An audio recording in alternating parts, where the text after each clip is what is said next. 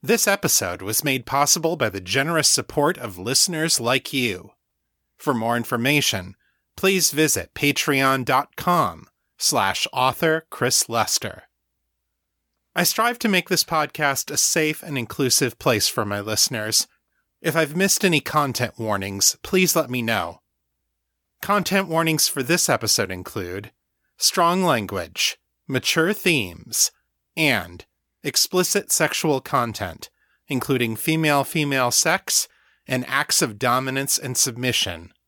Listener discretion is advised. You're listening to The Raven and the Writing Desk, the weekly podcast about the writings of Chris Lester and Liminal Corvid Press. This is episode 326. Greetings, listeners! Welcome to The Raven and the Writing Desk. I am Chris Lester, your guide to the fantastical world of Metamor City. You can learn more about me and my work at chrislester.org and metamorcity.com. Each week I bring you a piece of my fiction, fresh off the writing desk. I'll also tell you the latest on my writing endeavors. So let's get right to it. Here is this week's story.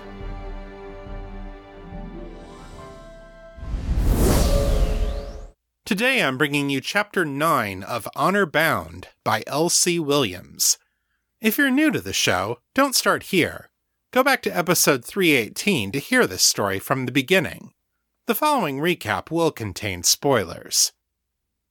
On the night of the debutante's ball, Honor Hin Bellevue has been cornered in the washroom by Natasha Volkova, one of the Duke's guards. Honor has been acting suspiciously, and in the washroom, Natasha found her hiding a beautiful necklace inside a makeshift pocket in her petticoat, cut from the fabric of her own undergarments.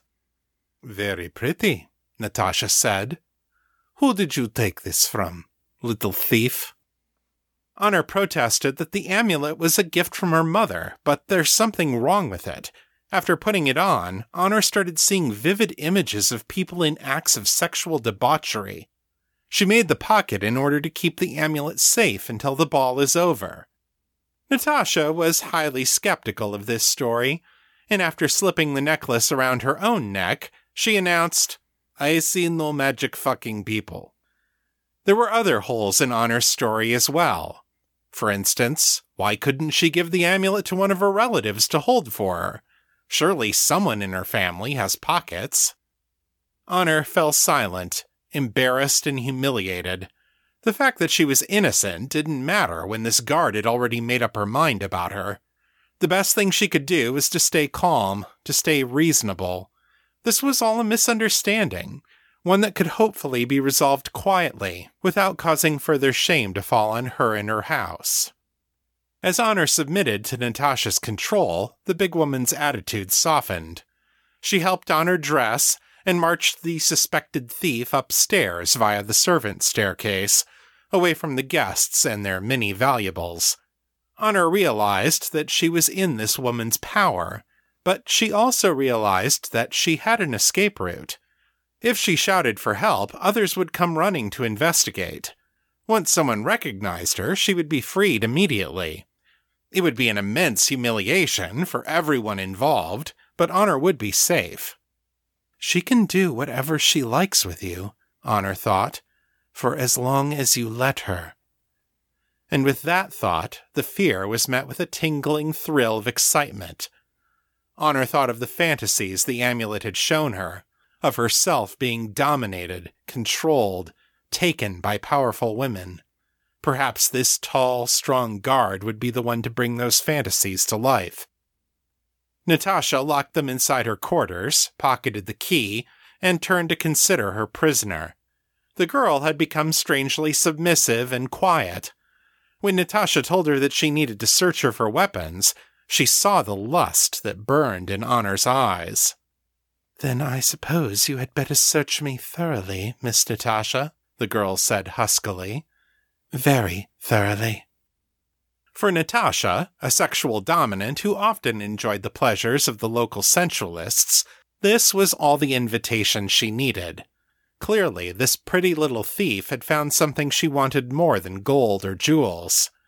Natasha was more than willing to give it to her.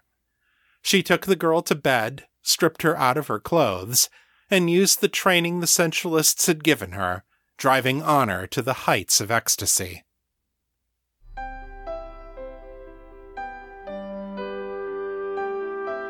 Honor Bound, The House of Bellevue, Book 1. Written by L.C. Williams.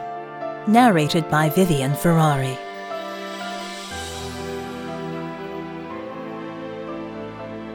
Chapter 9. Trapped.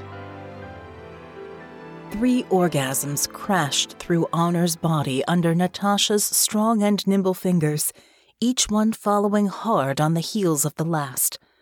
Honor shook and moaned and cried out, tears streaming down her face at the sheer enormity of the sensations running through her. The big woman held her tightly throughout, one arm wrapped across her chest, enveloping her as firmly as any corset. She felt completely controlled, completely possessed, completely at Natasha's mercy, and she reveled in it.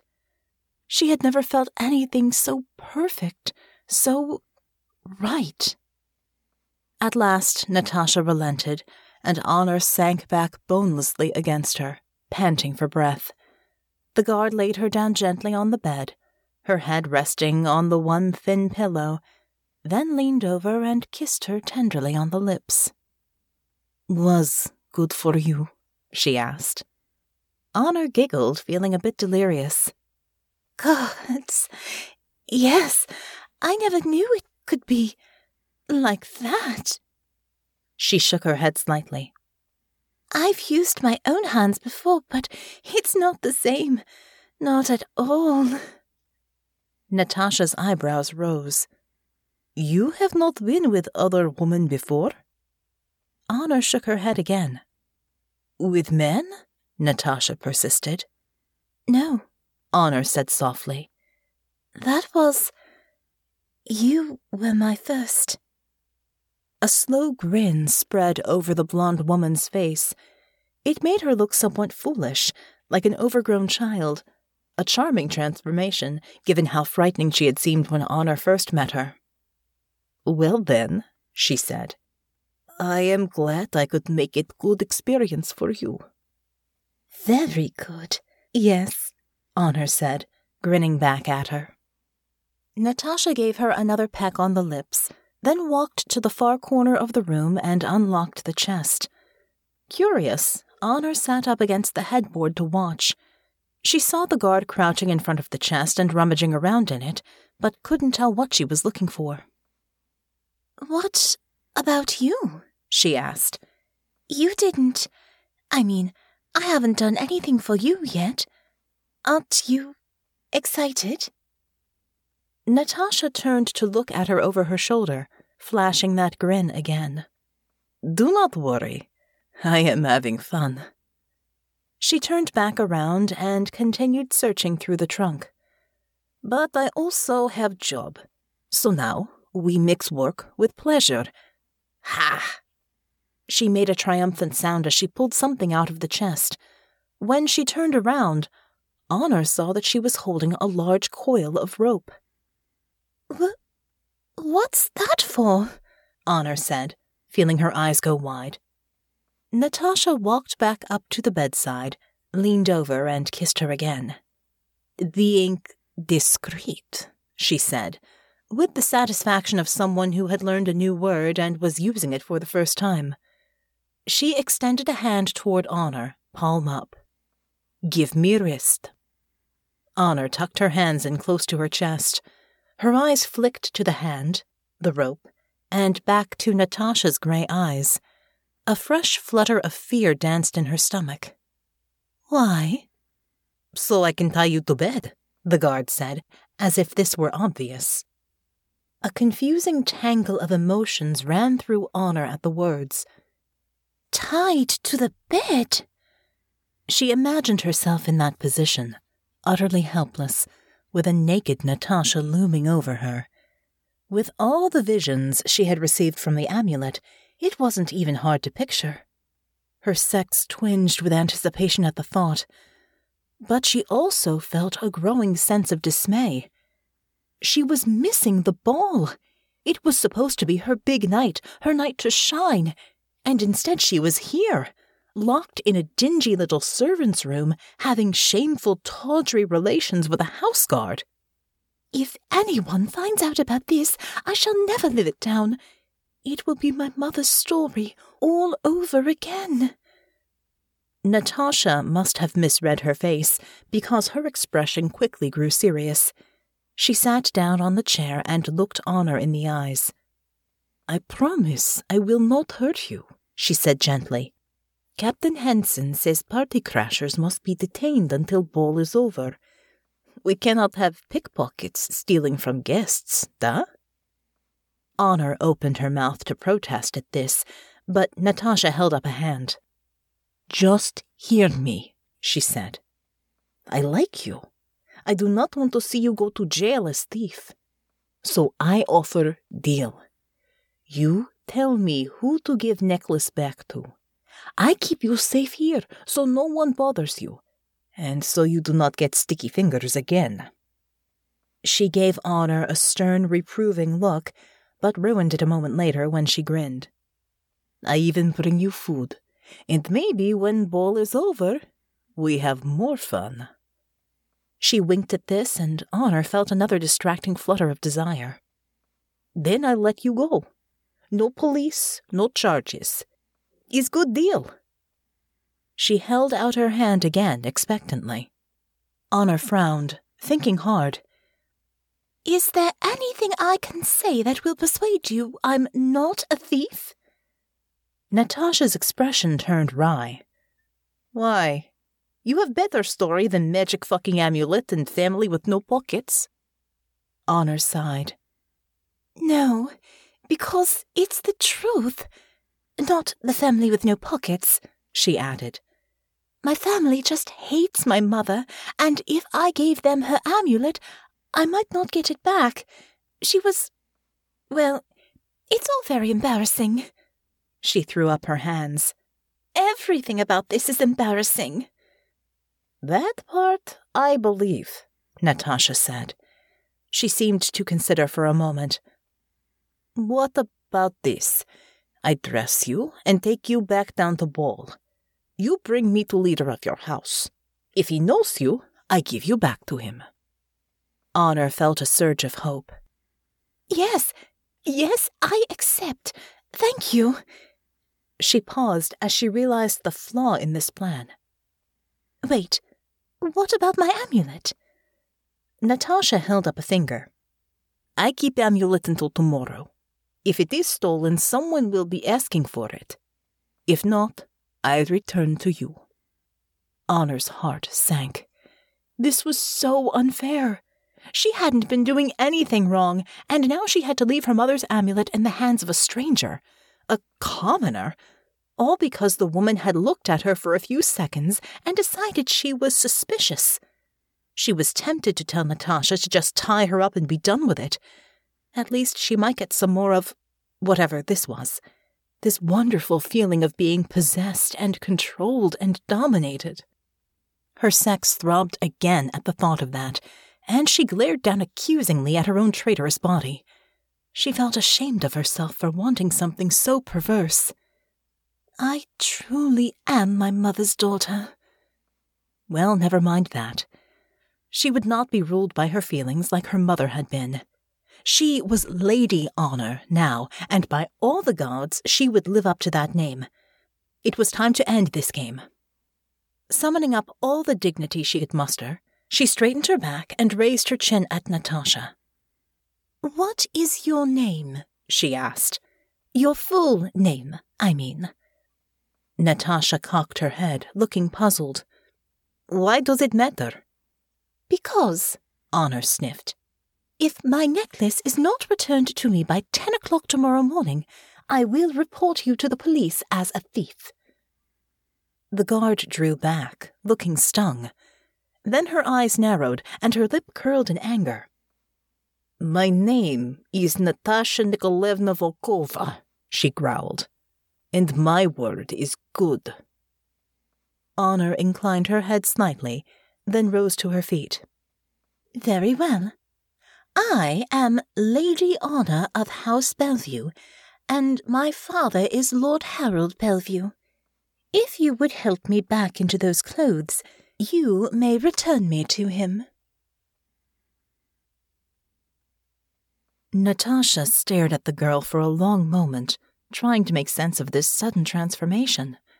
They'd been having a wonderful time.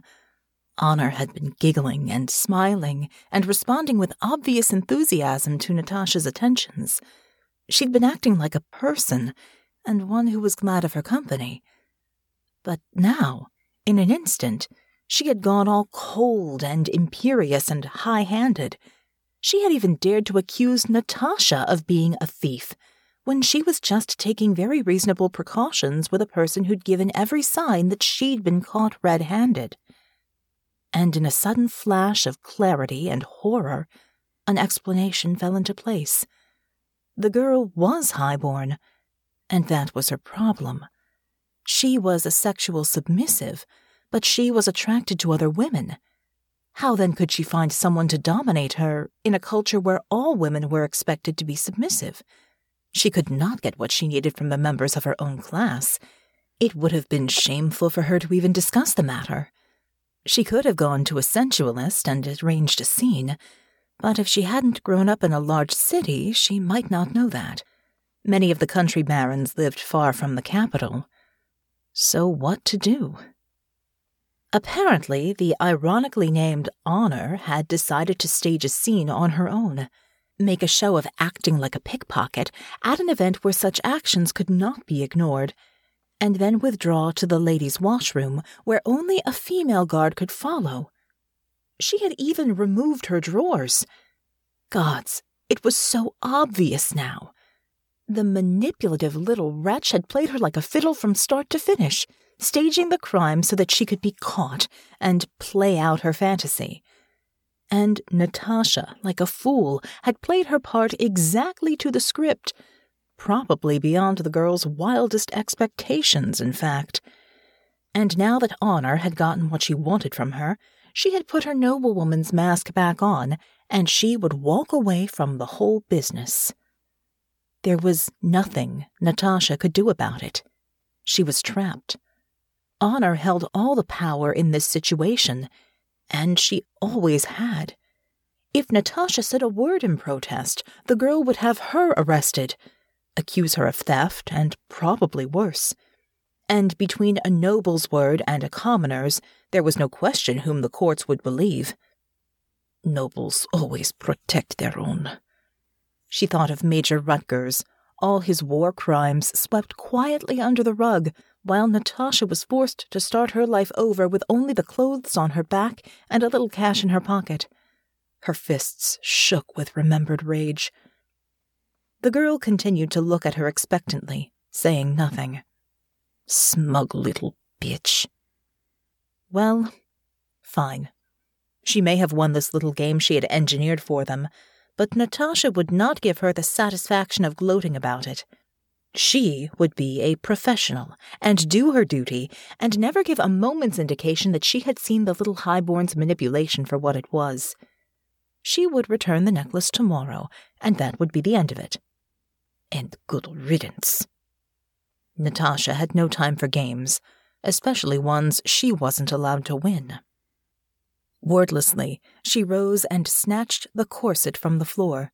She handed it stiffly back to Honor, who fastened it around her, and then presented her back to Natasha. Natasha pulled the laces tight around her, and she was not gentle about it. The girl probably enjoyed that, but Natasha didn't care. She imagined that she was tying Honor to the chair instead, and nursed her fantasies of what she would have done to the little sub if this had been a real scene, and not one she'd been manipulated into. She finished dressing Honor in stony silence, then pulled out her key and unlocked the door. She was just about to open it when a knock sounded on the opposite side. "Nat!" Irene hissed. "Nat, are you in there?" Quickly, Natasha opened the door. Irene looked flustered and out of breath, her cravat slightly askew. "Thank the gods," Irene said, the words tumbling out in a rush. "We need your help. One of the debutantes is missing. We've been looking all over the grounds. Lizzie said you'd caught a thief, but I think maybe they're actually kidnappers." Honor stepped into view of the doorway, her head held as high as her tiny stature permitted. Irene's voice caught in her throat, her eyes going wide. "There is no thief," she said coolly. "And there are no kidnappers. I'm afraid this has all been a terrible misunderstanding. I am Lady Honor, and if it is not too much trouble, I would like to return to the ball now." Irene stared, her mouth falling open.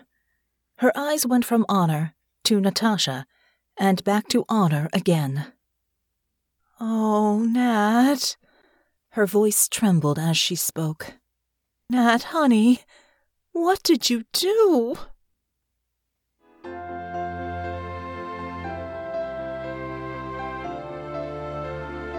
And that's the end of Chapter 9. Come back next time, when we'll find out just how much trouble Natasha is in. Chapters of The House of Bellevue will be released once per week for 51 weeks. If you'd like to listen to the story faster, all 3 books are available now on Amazon and Audible. To find out more about these characters and their world, please visit www.authorlcwilliams.com. Nora Roberts said, "You can't edit a blank page." So, let's see what I've put on the page this week. It's time for the weekly writing report.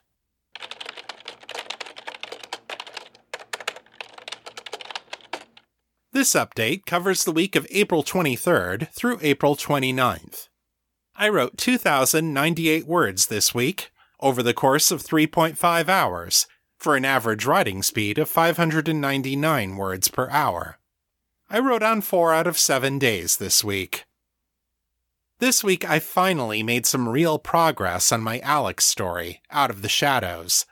I finished Chapter 6, and brought the manuscript up to over 16,000 words. We're on the home stretch now, and I expect to be able to wrap up the story in the next 2 chapters or so.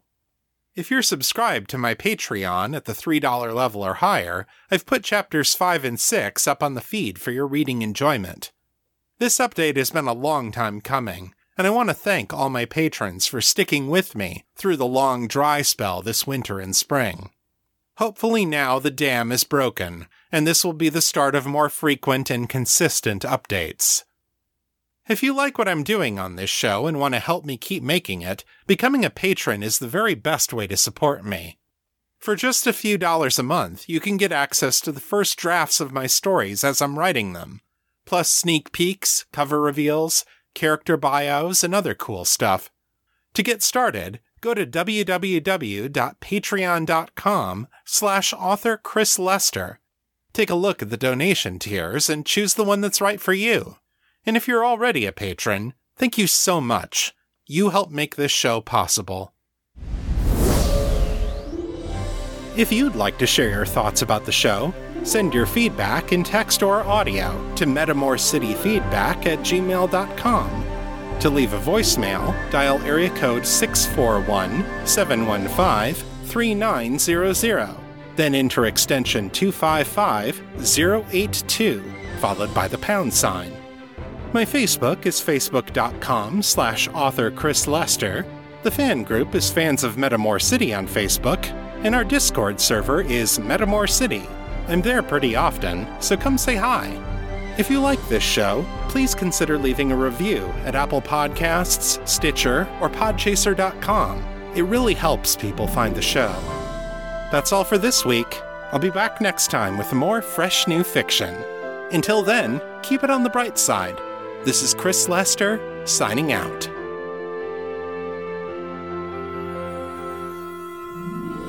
The contents of this podcast are copyright 2022 by Chris Lester and Liminal Corvid Press. The show is released under a Creative Commons, Attribution, Non-Commercial, No Derivatives license, so don't change it, don't sell it, but feel free to share it all you like. For more information about this license, please visit creativecommons.org.